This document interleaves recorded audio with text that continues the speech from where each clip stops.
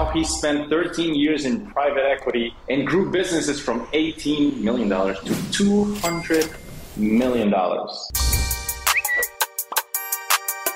So I spent the last 14 plus years now working in private equity, and it's been a great adventure. Grew some really interesting companies to some really incredible scales, things I never thought I'd do, before that, and it's been a great experience. And now what I do is essentially run a growth consultancy where I help businesses who are pre-private equity, pre-VC, essentially position themselves to make themselves like super attractive to be either be acquired by private equity and VCs, or, to essentially get their money in to grow faster. So that's pretty much what we do now. Awesome. How do you make people position themselves better, or companies? How do you shift their positioning? So it's really quite simple. Private equity or any kind of investor, they have a certain set of things they want. And all you need to do is to identify which are the kind of investors that would really make sense for you, and then essentially toggle your business, do a couple of adjustments to then make it a no-brainer, right? So if for example, you are you're already making $10 million AR in a revenue and you're $2 million in profit, but now you need some money to scale, right? So you wouldn't go to a VC for that, right? Why would you? You'd go to more stable private equity houses or more high net worth, so looking for decent return. They can understand the business, pretty intuitive. They'll give you capital. They're very patient, and off you go. So it's essentially it's pretty much similar to sales. It's like finding the right product for the right people, and then magic happens. Awesome. You mentioned you gotta have what investors want. What do investors want? So in the simplest form, returns. Investors want returns, but one small caveat to that. They want risk-adjusted returns. So for the risk they're willing to put in, they want the commensurate returns for that risk. So for example, you get a VC who's taking a lot of risk, so essentially because most VC, the outcomes are, the moon or bust. So the moon has to be the outcome, right? They need, a 2x on a VC deal is just not good enough. I want 5, 6, 7, 10, 100x if possible. But, a 2x, 3xer doesn't make sense. But for a private equity investor, right, business is generally cash flow positive. Everything's largely predictable. Markets relatively stable. So I'm okay with 3x because I know the risk I'm taking is not as high. So again, find the right investors for the sweet spot you're trying to target. Cool, man. When we first got our call in Tweets and Clients, that was one of the most enjoyable Zoom calls I've had, because you told me so many stories about like crazy businesses. And then I was like, Nev, you should do like bizarre business stories with Nev, like make a series of it. And one of them, if you'd like to share, is one related to Wagyu, right? So like in our world, I'm so used to like SaaS and agencies and cold email and Twitter and outreach. And we're like, no, dude, I'm going to make a shit ton of cash with Wagyu meat. So you want to tell that story? Absolutely, buddy. So a little bit of backstory. So what people know as Wagyu in the broader sense of the world is you're not getting 100% Wagyu. You're getting, at best 50-50. You're getting half Wagyu and half some, normal cow, like an Angus cow, for example. Don't get me wrong, they're great. But when you taste 100% full-blood Wagyu, it's a whole different experience. And the closest I think I told you is like tasting velvet with, a little hint of hazelnut on top of it. It's a truly unique experience. So what we did was, we understood that, obviously full-blood Wagyu, supremely unique product, highly defensible, because it's very difficult to find full-blood Wagyu because they have to come from Japan and the lineage has to be largely untouched. Whereas, for most other countries, they've already mixed it. So once you've mixed it, you can't get it back to 100%. So we knew there's a fairly good defensibility to it. But the problem is there are not many of those cows around. So how do you scale something like that? So we bumped into a founder who came up with a strategy that we thought was incredibly unique to scale this. So really intuitively quite simple. You take a full-blood Wagyu embryo, implant it with a full-blood Wagyu semen, but you implant it into a normal cow. because the genetics are the genetics are the genetics, right? Full blood Wagyu, full blood Wagyu. But essentially, you implant it into an Angus cow, so a lower cost cow, as just the oven. And the good thing is, because your two other animals are essentially not being, not being used at the moment, then you can take more embryos, you can take more semen, and essentially scale that way. So that's how you scale a operation that most would think, oh no, you just have to go through a natural cycle. That's how you scale. Well, essentially, that's how you scale life. So yeah, that's one of the most interesting deals I've worked on for sure. How do you react when you first saw that business and you're like, yeah, we're gonna create life, but not the way you think we're gonna create life? Oh, buddy, I can't. I honestly. Okay, so I'll just tell you exactly what happened. Right, as I saw this, read through it, when I finished reading the deal memo and all that, it was 11 p.m. at night. So from 11 p.m. at night, right? The next thing I know, I was waking up from my desk at the office, by the way, at 7 a.m. because I spent the rest of the night modeling, looking at the numbers, thinking this could not possibly be real. Like this, come on, what are we doing here? Like, come on. And lo and behold, man, like it's real. So that was like a way to scale a premium product that wasn't that scalable before, right? Correct. So wouldn't that be an issue because now you're making the supply bigger and then it's like people can catch up to it and lower the price? Yeah, so the issue that a situation like that happens is like you're essentially introducing a premium product to the market. So there will be a hit to the price, but the way we've modeled it is that even if there was a meaningful decline in price, which there will be, we're still much more expensive than, so there's still a premium price than everything else. And because now people have access to it, you make up for that in volume, right? So now people are like, you got countries like Saudi Arabia who can't get enough of this stuff. They just can't. There's just such a high demand for super uber premium products like this. They just can't get their hands on it. So now we're essentially saying, what if we could get you consistent volume over time? I mean, imagine all the 6-star restaurants in Saudi Arabia now going, oh my God, we'll take everything you have. China and you just name the places, right? When you have an uber premium product that is at an accessible price, you can make up for the lost in price by just running a whole bunch of volume through it. There's 6-star restaurants? I thought it capped at 5. Sorry? There's 6-star restaurants? Oh yes, in I think in Abu Dhabi, in Dubai, like yes, there's 6-star. Oh God, what's it like going to one of those? I have not been to one, buddy, because unfortunately, when all that started to happen, COVID happened, so I could not actually go there. But I can imagine. I know. Imagine it would be. You gotta go now. I do. You're supplier. Like, come on. soon, man. Soon. Like even Pablo Escobar went America, a few times, but he did. Cool. So, what percentage would you say of your businesses are like bizarre businesses like that and normal? I would say I would say probably like a 70-30 split, like by numbers, because again, there's a lot of value in boring businesses, and to be honest, I love boring businesses. Give me a waste management business over a SaaS company any day. Seriously, give me a waste management business. Give me a like a daycare center roll up any day over a SaaS business, because they're predictable, they're scalable, the cash flow, the cash flow positive, highly predictable, they're great. And they're so in demand. I mean, I don't know if you ever run or, if you've ever seen what parents would be willing to do for their kids, but trust me, they're willing to pay a lot of money to make sure the kids are well taken care of. So it's, daycare businesses are fantastic. Those are one of our best performers. They're great. What makes you like the boring businesses over the exciting one? Because I have a SaaS, we're going to talk about that later on, but absolutely. What makes you prefer those? Yeah. So boring businesses are highly execution driven.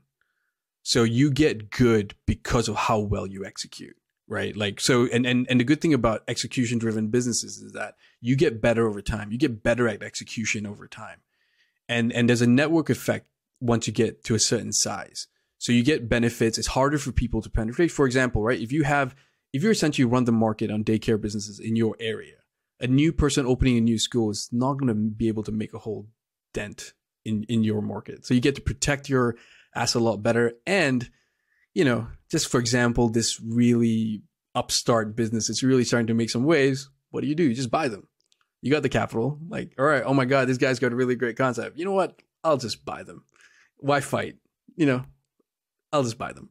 So yeah, so that's born businesses like that, like defensible businesses really are very attractive. Don't get me wrong, SaaS is great too.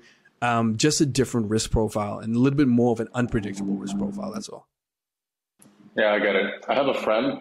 What he does is he helped kind of, when there's hail, his company takes care of like fixing, you know, the broken windows and the roofs.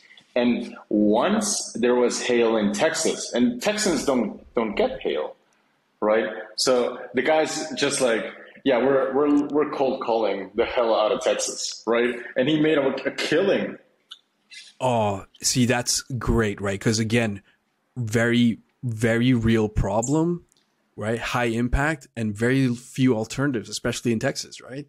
So that, again, genius play. And again, doesn't matter how big businesses get, these fundamental traits just matter. Like they're just always there. Like how painful is the problem? You know, how big the market is and what are the alternatives? That's it. Yeah, I want to get into that. One of your best threads, it's actually, and let me quote you, and best threads in terms of performance. I think everything you read is great, by the way. I love you. But one of your best threads in performance is, let me find this. How to identify a real market and a real problem worth solving. So those are words that people throw around freely, but you can't just do that at the levels like these people are looking at. So how do you actually identify a real problem worth solving in a good market? Yeah. So the first thing you need to identify is there a pain?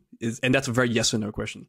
Like, is this a more need, you know, is this a nice to have or is this a pain? So I generally like to play in spaces with pain, like real pain. You know, and again, I'm not saying the nice, you know, the Louis Vuittons of the world aren't great. Like they're great. I'm just a more pain centric individual. So then what are people willing to get rid of pain? And I want that to be really high. Like, you know, for example, the endometriosis business we're looking at right now, people are willing to pay a lot of money to have that problem go away. And again, the hail example from Texas, people want to pay a lot, like we're paying a fair amount of money to get that problem go away. So the pain is real, that we know. And you can quantify that many ways, right? One of them is, you know, how much time saved, how much dollar generated. You can do all those things to generate that. And then the most important thing, what are the alternatives? That's the most important thing that people always ignore about quality market. If your solution isn't, in my view, the threshold should be between 7 and 10 times better, then you're just the same. Because consumers can't see differences like, you know, 2x, 3x difference between two competitors. Very hard, very difficult to see the real meaningful difference. But when you're 10x different, they can tell. Then you can start taking market share. So that's how I would identify. Is this what you saw in, I don't know if it was breast milk or period girl, but any of those two? Both.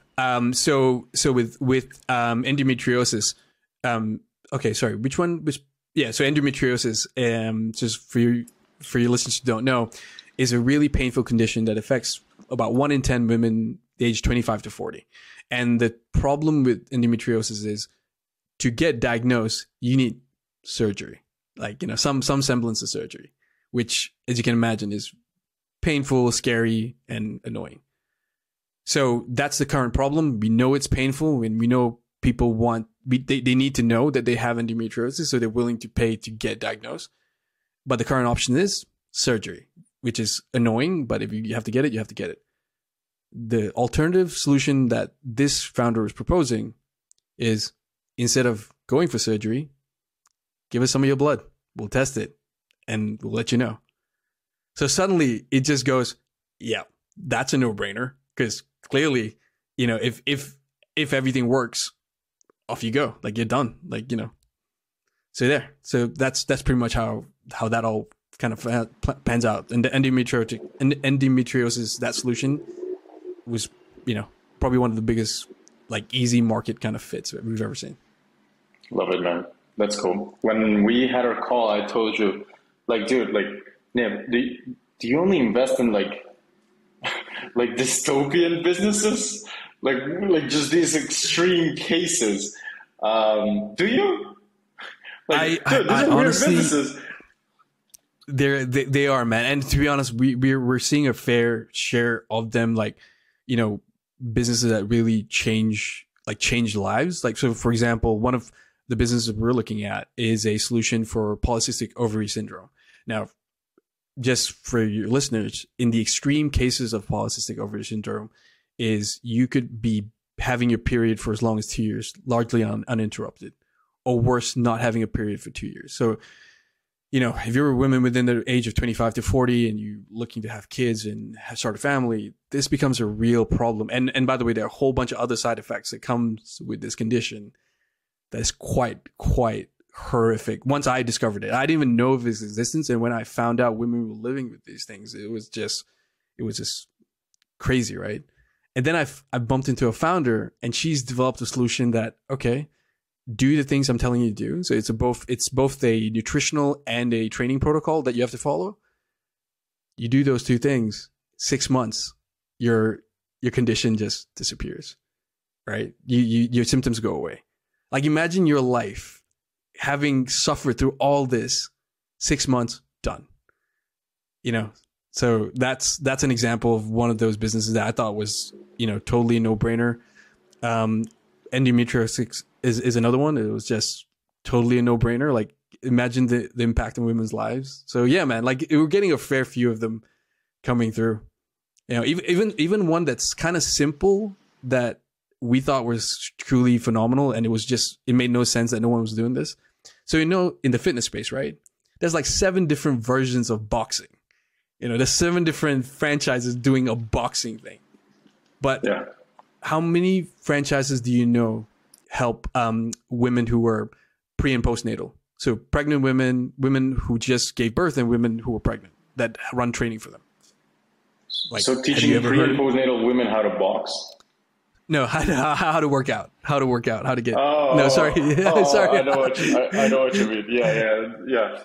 Yeah. So essentially, it's useful to know how to box. I don't know in that case, right? But yeah. Anyway, no, absolutely. Continue.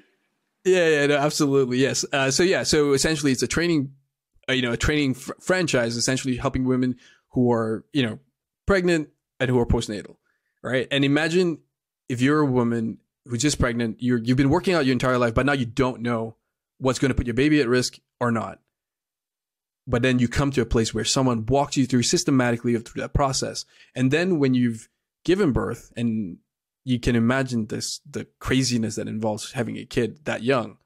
What if you go to a place for an hour and a bit, you get trained properly, and your child's being taken care of? Like, we have facilities where the kid goes there and is being taken care of by professionals, while you get to work out, mingle with other moms, enjoy some, adult time. Imagine what that does for postpartum depression, mental health, and all that kind of stuff. Yet no one's doing that. Like, it's just like, and if they have the best branding, at least in my opinion, guess what the business is called? What? Bump. Oh, nice. Okay. Nice. Yeah. I like it. Yeah. So that business is doing really well, man. Started off, so when we joined, it kind of like had two franchises, and now it's already sold 2 franchises, and I would expect like 10 franchises next year at the very least. And this thing is doing gangbusters. That's like right up there with, like, imagine a cigarette that brands itself as a cigarette that pregnant women can smoke that don't harm the baby. That's like right up there. That's incredible. I was just thinking about it right now. Yeah, maybe you'll find one of those. Really well. Yeah, which Hey, leads me to my next question, man. Dude, you get crazy access to crazy deals, and you mentioned we a lot. So, can you explain a little bit about who is we and how do you guys get access to such crazy deal flow? Not in terms so much in quantity, I'm sure you get plenty, but also in like quality of deals. How do you get access to all this? So one is from my networks in private equity, 13 years, you make a lot of friends and they know what you're interested in. So that becomes my own private network.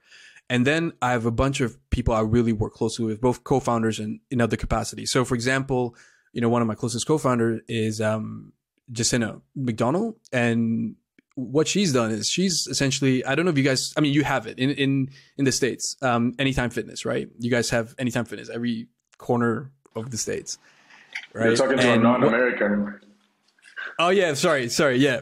So, what my founder did was she actually brought Anytime Fitness to Australia.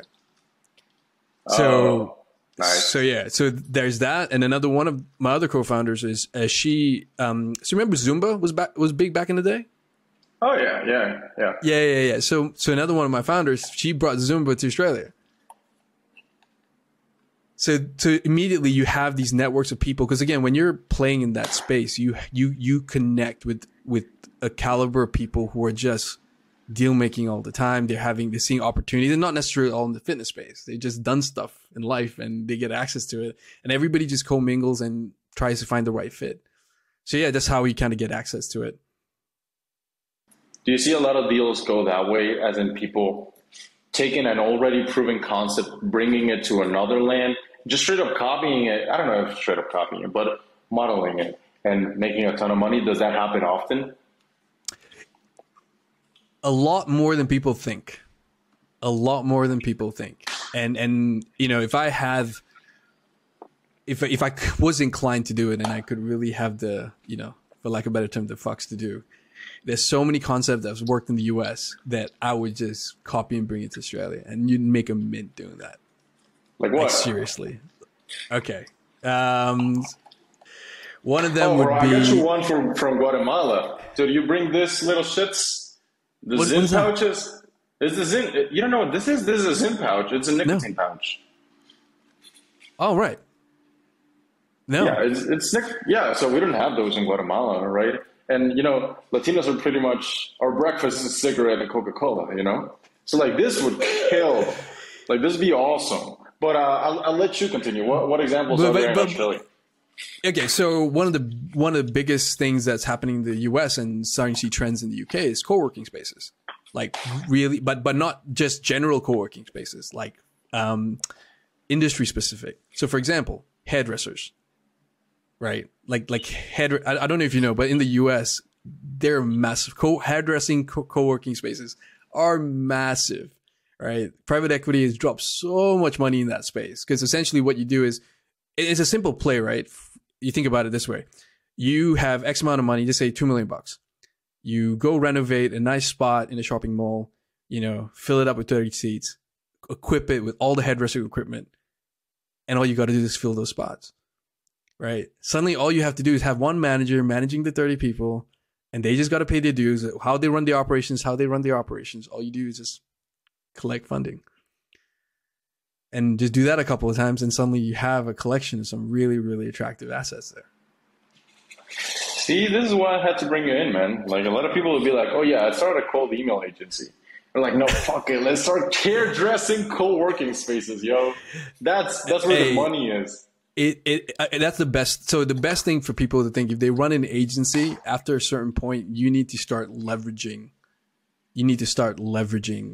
that the cash flow you're getting. That cash flow has to go to work, and these kind of ideas is where you get them to work. How? So, for example, if you're a start, just say you're one of those agencies, right? Year 4, year 5, you're churning $400,000-500,000 hypothetically, right? So you should be running those profits into new endeavors like this. For example, like this. Let's running a hypothetical, right? Like just say says $500,000 that in profit for your businesses this year to do this, to do the hairstylist co-working space. You need like $2 million down, for example. take half of it, you know, $500,000 debt. All right. Sorry, so $1 million debt, 400K for you. Another investor brings in 600K. You offer to operate it. There you go. 400K is working for you without working for you. I like it.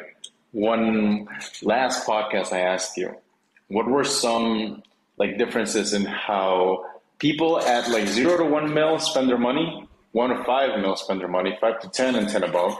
And you were like, at some point, everybody just goes into real estate. They just dump it in properties. Why do they do that? So property plays are very defensive by nature for the most part. Again, there's a lot of caveats to that statement, but again, for a lot of the people I know that make the most money, it's a very safe bet to park a large amount of cash. Because sometimes, for example, right, if you're trying to play in VC land, you're deploying $400,000 per transaction. That's a lot of volume to get through when you got like $40 million to go through. Like when you're trying to get a return on $40 million, trying to write $400,000 checks starts getting really tedious, and you got to manage that, right? You can't just like write it off and forget about it. You have to manage that.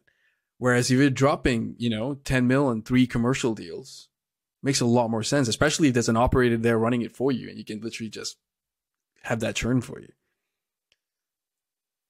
Fuck, dude. Yeah, I want to talk about that a lot. Because you drop these terms like they're nothing, It's like, 400,000 for like 40 bill, right? And you're friends with some billionaires, so sure. I'd love to know, what are some things you learned from them? Okay, so I thought about this, and 2 of the biggest lessons I've learned from 2 separate billionaires. So the first one, he's probably the one with the commercial acumen, and I sat down with him. We were on this farm, and just the coolest, most chill dude. Like, I still remember when I first met him. Obviously, billionaires generally travel with an entourage. I couldn't pick who he was. And then when I found out, he was shorts and t-shirt when everyone around him was in the suit. That's how I kind of guessed. Because I guess, that's the only way. I mean, if you're part of the entourage, you can't be the worst dressed person. So it was this guy. Anyway, so the one thing he taught me that really has resonated with me today is get leverage. Not debt, but leverage. So the power of a billionaire is not so much that they have $1 billion. It's true. But if you think about it this way, if I took Warren Buffett's $1 billion, so the many, many $1 billion he has today, he'd be able to make a sizable amount back by the end of the week. And it's because of the leverage he has, with the connection he has, the knowledge he has, and the ability to influence outcomes. That's where the real value is. So like this billionaire friend of mine, where before he even looks at a deal, the amount of work that's already gone into that transaction is so high that he literally comes in, spends 30 minutes, makes a decision, and it's done. Right? You're talking about a $30 million transaction that he spends 30 minutes on that has that kind of impact. So it's like the input is phenomenally disproportional to the output. And that's what he taught me. It's like what you should spend your time on is not so much making money. It's just building leverage, right? Leverage can come from your networks. It can come from money. It can come from, it can come from many places, right? But that's what you should focus on. Not just money, just your leverage. So I never forgot that piece of advice ever. Oh, that's awesome. That was so good. How have you used that advice in your life? So that one, Twitter is the start of that. Like me and using Twitter was definitely a start of that. But for me, I've used money as my main lever. If we're being honest, that's been my main lever. Money and my smaller universal contacts have been my main levers. So I get access to things because I'm willing to invest more than, not more, but, to a range that people are willing to accept. I've built networks with people who know and trust the way I operate, and that they're like, okay, cool. Like he's a good person. Like, he's a good person to bring in. And when I am brought into a business, it's rarely just purely on funding. It's also from expertise. So I get access to things, not just because I have the capital, it's because I have insight that the founders are lacking. So that's generally how I get at it. That's how I leverage my positioning. So knowledge, money, and networks. And the second piece of advice, I thought you'd love this one. So billionaire fund manager, right? Legs in cash. He said legs in cash. Yeah. And you know, she's a G, dude. Like she's, you know, she's my spirit animal. I can't say her name, but you know, like she's my spirit animal. She's a fund manager in China. And she makes a lot of consumer-based deals. Like, so in a space that I'm not inherently comfortable with. Like, but so do you know what she's willing to do to go and assess the quality of the products of the business? She does door-to-door knocking and speaks to customers about the products. She goes door-to-door to some customers. And I still remember this one time, apparently she was talking to a business that sells like cosmetic products. And she's asking a very specific question, like, do you put it in your bathroom, or is it in like some cupboard somewhere in your house? Like, you know, so essentially, is it a front of mind thing, or is it like somewhere in the back? And the customer said, no, it's a front of mind thing. It's literally on my kitchen cabinet. Guess what she does? Can I go see it? So she literally walks into this person's house to go check that it's there. So the two things, yeah, exactly. Just because she wanted to be certain, because she's dropping a lot of money here, and she already understands the customers. She already knows how everything works, but she really believes in like this ground level, talk to the customer, get the feeling, get the on the ground feeling. And that taught me, doesn't matter if you're a billionaire, the fundamentals of running a good business are still the fundamentals of running a good business. And no matter how big you get, you shouldn't forget that, you know, there's nothing above you, billionaire or not, nothing above you. Fuck yeah, dude. It reminds me of, like, by the way, you got your purple belt yesterday, wasn't it? In jiu-jitsu? So yes, it was. Yes, it was. That's some good shit. It reminds me of Roger Gracie, as in he was called like the famous, what was it, like the white belt jiu-jitsu? Like he's the best of all time, right? But people call it stuff like the white belt jiu-jitsu, because if you were to train for like 2 or 3 months, you can recognize the technique the best ever does, but he does it just at a certain nuance, a certain like sophistication that is just completely different. So when you said the fundamentals, it reminded me of that, of how the fundamentals are the fundamentals. Whether you're at the top or at the bottom, it's still the same. 100%. And to be honest, the most successful businesses I've ever invested in never neglected the fundamentals. Always paid attention to things as basic as cash management, getting the right people on the ground, you know, making sure market forces at play, talking to your customers. Like, these guys are fanatic. The businesses which I know who did well were fanatical about stuff like this. You know, they never were willing to cut corners on the fundamentals. They were willing to forego like fancy stuff to make sure the fundamentals were solid. And again, Roger Gracie is a great example, because you know exactly what he's doing by 3 months in, but for you to be able to execute like him, yeah, good luck. It's like, no, yeah, that won't happen. That's why sometimes the teaching clients are testimonials. This is actually an issue. They're so boring. Like, they're so boring. It's like, what did you do? Oh, I just did what's in this page. I'm like, okay, what else? Right? Like for you, right? You're like, what do you do? I just did a sales call. I watched some tape. I corrected it, and then I did it again. Like, fuck. There you go. It's made again.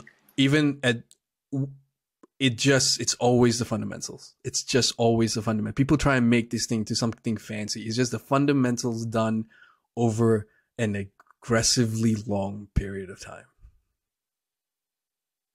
I like it. Another one of your top performing threads, I have it right here, is like you analyze like traits of the best founders, and we covered this in the last podcast. And I'd love to talk about what are the best traits you see in the top founders. Like, what sets them up different? So the first one is self-awareness. So founders have, you know, they've got a lot to deal with, and there's so many moving parts, and a lot of the things you're doing is new. You know, whether you like it or not, you know, when you're talking to a VC and you're dealing with the VC, it's always a first time experience. And founders who are very self-aware adapt better. So they're just paying attention, understanding where they're weak. They have the ego in check, and then they're willing to just realize, okay, cool, I need help here. I'm gonna go get help here. I have this deficiency here. I'm gonna get that fixed up. So you know, the most successful founders I've seen are the ones that are really quite high in self-awareness. And then the other really important trait that I think every founder should always aspire to is just like hardcore relentless execution. You know, like I don't like you. I want you to have a default for just default aggressive. Okay, like if there's something worth testing, let's go test it until we get an answer. There's no such thing as in limbo. You know, it's either done or not done. Yeah. It's either figured. You know, you run it to the nth degree. So always default aggressive for sure. Yeah, like in jiu-jitsu, they teach you like offense is the best defense, right? Even if you're in a 100%. bad position, you should be looking at what options do you have to escape. Correct, because if all you're focusing is on the defending, you're just gonna burn out. Like just life. You should always be moving. Like, you know, you're all again default aggressive. You can be default aggressive when you're being defensive. So default aggressive. How did you come up with those two being some of the two best or most important traits in founders? I honestly just meeting a lot of them and seeing why the ones who were successful would just.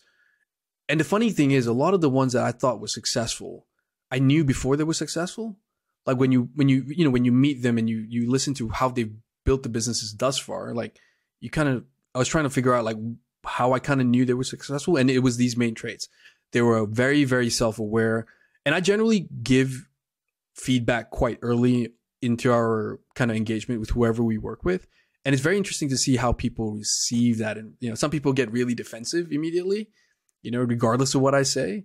And then the ones who are just quite open and ask questions, like they don't just take my word for something, but they'll ask really deep questions and they'll start pondering and probing. Those are the ones that tell me like, all right, the self-awareness indicator is generally higher than the ego-driven, you know, crazy, no, must my way or the highway guy. Yeah. So that's when especially when someone does the my way or the highway, you know, like, yeah, you're probably going to have a problem. Is that these founders come from wealthy families or middle class or poor families? Yeah, that's a really interesting question. A lot. So sorry, let me answer the question in tiers. One, across the board, a lot of them. I've seen versions of all of that. I do find that founders from families, they don't come from money, a lot more open. They're a lot more open, and sometimes, in my experience, there may be suffering from a bit severe case of imposter syndrome. But they're very open and they're very willing to make the changes. So founders with money sometimes a bit harder. Oh, that's interesting. Alex Ramosi said that one of the traits of the top performers, they have like this deep sense of insecurity, and they make up for it with wild success. You know, I know, like, I was super insecure growing up, right? And I was like, my like little hub was starting a business because I was like, of everything I'm not good at, this is the one thing I want to get good at. Yep. And I don't want you to say like, yeah, the founders I work with, they're insecure as fuck. But like, do they maybe have that? Have you seen that? Absolutely. And that's the part of the self-awareness part. A lot of founders know that, you know, there's a lot of stuff that they're still working out themselves. So there's definitely a high level of insecurity. But again, when you're trying anything this new, you're trying to like change your world like this, you got to be a little bit insecure because it's never been done before. So if I meet a founder that's like, for example, working on the endometriosis solution, who's 1000% certain, I'd be concerned. Like, you know, who's like, oh yeah, no problems will ever occur. We'll crush it day in, day out. Those people I'll be worried about. I mean, kind of like the thoroughness girl, right? She was like, oh yeah, this blood thing, best thing ever. Don't worry about it. Best thing ever. Yeah, I got it. Yeah. So anytime someone says just, I got it, is usually my trigger to go like, I'm going to go check this now. Oh, by the way, context for everybody who's listening. This is the second podcast I'm recording with Niv because the first one just went horrible audio, horrible video. So now we're back. But you told one story that ingrained in me, and it was the guy that went up to you and he told you he wanted to shift in the role he had in the company. So I'd love to tell that story for the audience. Yeah. So this is one of those really great examples of self-aware founders. So he was running a company. He founded it. It was a really great company. He was a really good CEO. But one day, and we've just invested in it. I think we're probably 1 year into the investment. And then he taps me and he says, I'm going to talk to you about something. And I want you to hear me out before you just like shoot me down and yell at me. I'm like, all right, cool. So this is where I start getting worried. Where are you going to ask me for more money, or is the project dead? Like, he comes up to me and says, I don't think I'm the right person to run this company going forward. Like, I know where my skills are. I know I'm good at sales, but I feel like the next step requires an exceptionally more professional CEO. And I'd like to spearhead that process so that we can get a great outcome and get a great CEO. And to me, that was a incredible, team first attitude that, sometimes you hear like, oh, no one does that. This is real. This person's like near and dear to my heart. We chat all the time now, and he's truly been an inspiration for me in the sense of how I look at founders. Super self-aware, always team first, like always team first. This man has, sometimes when the company couldn't afford to do due diligence way back when, we needed to do a report, like a deep dive consultancy report, and the cash was like, oh, it's a bit tight. He'll put up his own money. Not that he has a lot, but it's like, we need to get this done and the team comes first. So we'll do that. So he's that guy. That guy's a G. I like it. I love that story because yeah, man. No, yeah. It's and again, now imagine if he comes back to me and says like, hey man, I got this idea, I need funding. Come on, man. I'd move heaven and earth to get him that funding. You know what I mean? So yeah. I want to tie it back a little bit to Twitter. When sure. To me, it was kind of painful in the beginning of Tweet Hunter because I had to accept unwillingly that I wasn't going to be CEO. Everybody wants to be a CEO, right? It's the cool one. It's the one you can put everywhere. I'm the CMO. So I was like, fuck. But at some point, it's like, do you want to play cool or do you want to build a big company? 100%. So a little bit back to Twitter, man. There was one video that was kind of hurtful. And I was like, oh, fuck, from Alex. And we want to talk about this. But he basically says, starting a software company is a terrible fucking idea. Obviously, it's not a bad idea just starting a software company. There's nuance to it. But he essentially talked about how if you have this course and you're an influencer and you feel like people are just going to buy because of your course, because it's an essential part of completing it, your software's not going anywhere because you're competing against tech people. And tech people do this all day. And when I mentioned that to you, you said, I have a few thoughts on that I'd like to share. And I was like, don't say them before we start recording. But we're recording now, so do you wanna riff on that? No, absolutely. So essentially, the context of the video that Alex wrote was essentially, if you're in a guru space, providing a service, and e-learning space, providing education, you shouldn't distract yourself by building a SaaS, that either feeds from your e-learning solution into that SaaS that is likely to be suboptimal. And again, I agree to that. To some extent, because you're right. If you're learning e-learning business, and let's just say, for example, right, you're running a sales program, like you teach people how to sell stuff, and now you're going to build a lead management software, right? That doesn't make sense to me because there's Salesforce and there's 50 different versions of that solution you're trying to provide. So that makes zero sense to do, right? But if I were in your position, that's a little bit different because Tweet Hunter is a very nuanced piece of equipment that actually facilitates very specific thing, that it does. And to be honest, and that's the other important thing to recognize. The market in which you're playing in isn't particularly mature. Like, for example, if some guy did the sales call and they're going up against freaking Salesforce, that's a different behemoth entirely. Like that's a different animal. Whereas what you're doing, you're going into a very specific market that's still trying to figure itself out. And the one thing that a lot of other solutions don't have that Tweet Hunter has is the things like the AI engine and how it's designed and used is used by someone who's actively, prolific on Twitter, which is you. Like you're just like, like this. I'm yet to meet someone who's on Twitter doesn't know who damn Chicken Molina is. Like let's be honest. Like I've yet to meet that person, right?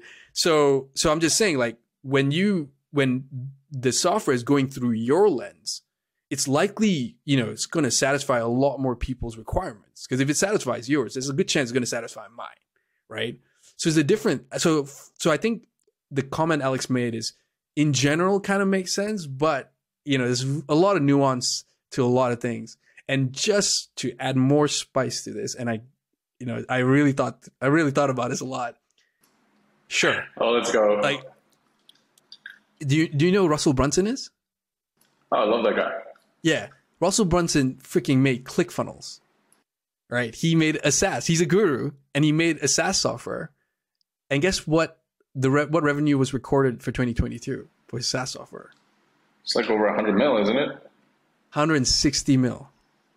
Yeah, it's crazy. So again, to again, like all things, there's exceptions to the rule. And I think the takeaway from what Alex says for people need to understand is, don't build something just for the sake of building it, because there's no, if there's something out there that's better, as your responsibility as someone providing e-course is to point them to that solution.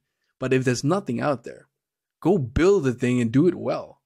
Like do it really, really well, right? Do it really, really well. Because again, there's a problem in the market that no one's solving for, that you have a very, very intimate knowledge of, solving for it. Go do that. Don't, Yeah. So anyway, that's my piece on, hopefully I don't catch too much hate for it. No, that's gonna be sick. I'm gonna do that, and it's gonna go great. And then Alex gonna DM me. What are you talking about? Yeah. Well, if Alex DM'd me, I wouldn't be mad. I'm just saying. No, that's true. That's true. Yeah. Send me one of those flannels, bro. Yeah. Well, I need like 70 more pounds of muscle, but give me a decade. I'll get to it. Man, so you build this great network. You already have this huge thing off Twitter. Why are you on Twitter? And this is not like I just genuinely want to know, what's the move with Twitter for you? At the moment, it's the main one is getting access to deals and getting to work with some really interesting companies. Like that's really the bag for me with Twitter. It just it just gives me access to a broader universe of just talent and people. And I just love that idea. I just love the idea of having access to people in the Valley where I could take some, startup from Australia and then essentially go like, hang on, this would make a lot of sense in the Valley. Why are we trying to fundraise in Australia? Why not just go straight? So things like that. Like to me, it can never suck having a big, broad network. And Twitter, the other thing about Twitter is it forces me to synthesize my thoughts to a succinct, consumable kind of piece. Like it forces me to like make what is generally a little bit more complex to simple, chunkable, digestible, and executable terms. So yeah, that's what the best thing I've gotten from Twitter, forcing me to do that. That's cool, because you essentially said like it makes me better, makes me more money, but in such an elegant way, and I like it.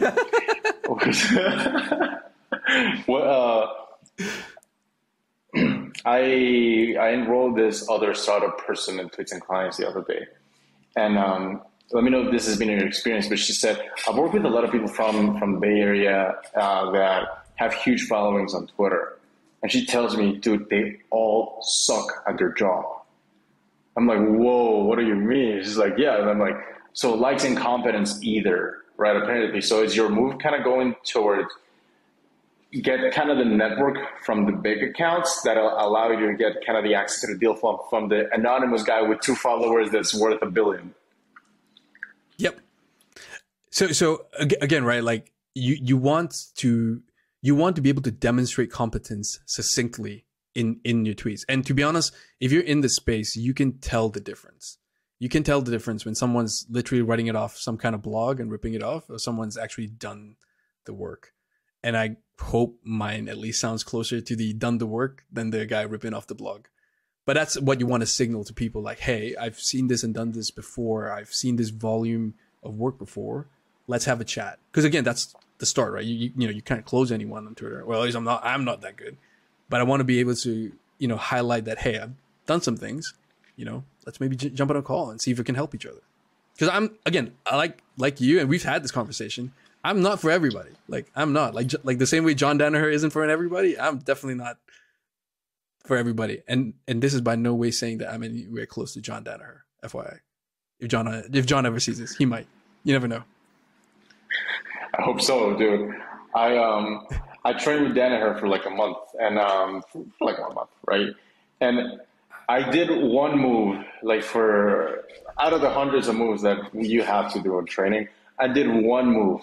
And John doesn't even know my name. John probably can't recognize me. But when he told me on the match, he said once, "Good job, sir." I was like, oh my God, this is all I did in my life. Oh my God, dude, that it's open question whether that's more valuable than a black belt. I'm not going to lie. It could be. Like having John Danaher come with you, good work, sir. I'm like, oof, that's it. I'm done. There's no higher high than this. Yeah. This is me winning the 80s. This is take off your belt, just hang it. That's it. This is me winning the ADCC. Thank you very much. Yeah, there you go. Love it, man. We are kind of coming close to the hour, but before we even hop off, just want to tell you, man, this was an awesome podcast, and I had a lot of fun talking to you. Do you want to talk a little bit about where can people find you and why should people find you? Perfect. Oh, first of all, thanks for having me, man. Again, it was a blast. It's always a blast when we chat, but thanks so much, man. It's been great. So where can people find me? Mainly on Twitter. So it's NivT on Twitter, and integralinsights.io, which is the fund I run. So why you should follow me? So if you have a business that you're even considering bringing to investors or potentially exiting, come talk to us. We'll make sure that you're making all the right steps. And at the very least, you're going to get a whole bunch of certainty before you make your next big move. So do that. And just want to shout out a couple other things. One, we'll be running a kind of like accelerator/retreat program sometime next year, where we're going to bring some of our founders and potentially bringing some members of the public into the retreat, and also some investors. So that's going to be pretty exciting time. You know, everybody goes away for a couple, 4 or 5 days, and essentially just riff off each other. That's always magical. And then, so my partner Julia and I are also launching like a pitch training session where we essentially help founders who, especially on the lower end of the scale, where they're newer, learn how to pitch, build their pitch, and structure their deals, with more sophistication, so that by the time they go to VC, they're looking like sharper. So yeah, so a couple of really interesting things coming in the pipeline. So we're really excited about all those things. Dude, I love that. After this interview, on your retreat, everybody's gonna go in a shorts and a t-shirt, like the billionaire, so they can play low key. It's like, that's how you know, Niv, I'm listening to your advice. There you go. All right. Hey, no, I again, it's that's awesome, buddy. That'd be hilarious. Yeah. Well, yeah, for sure.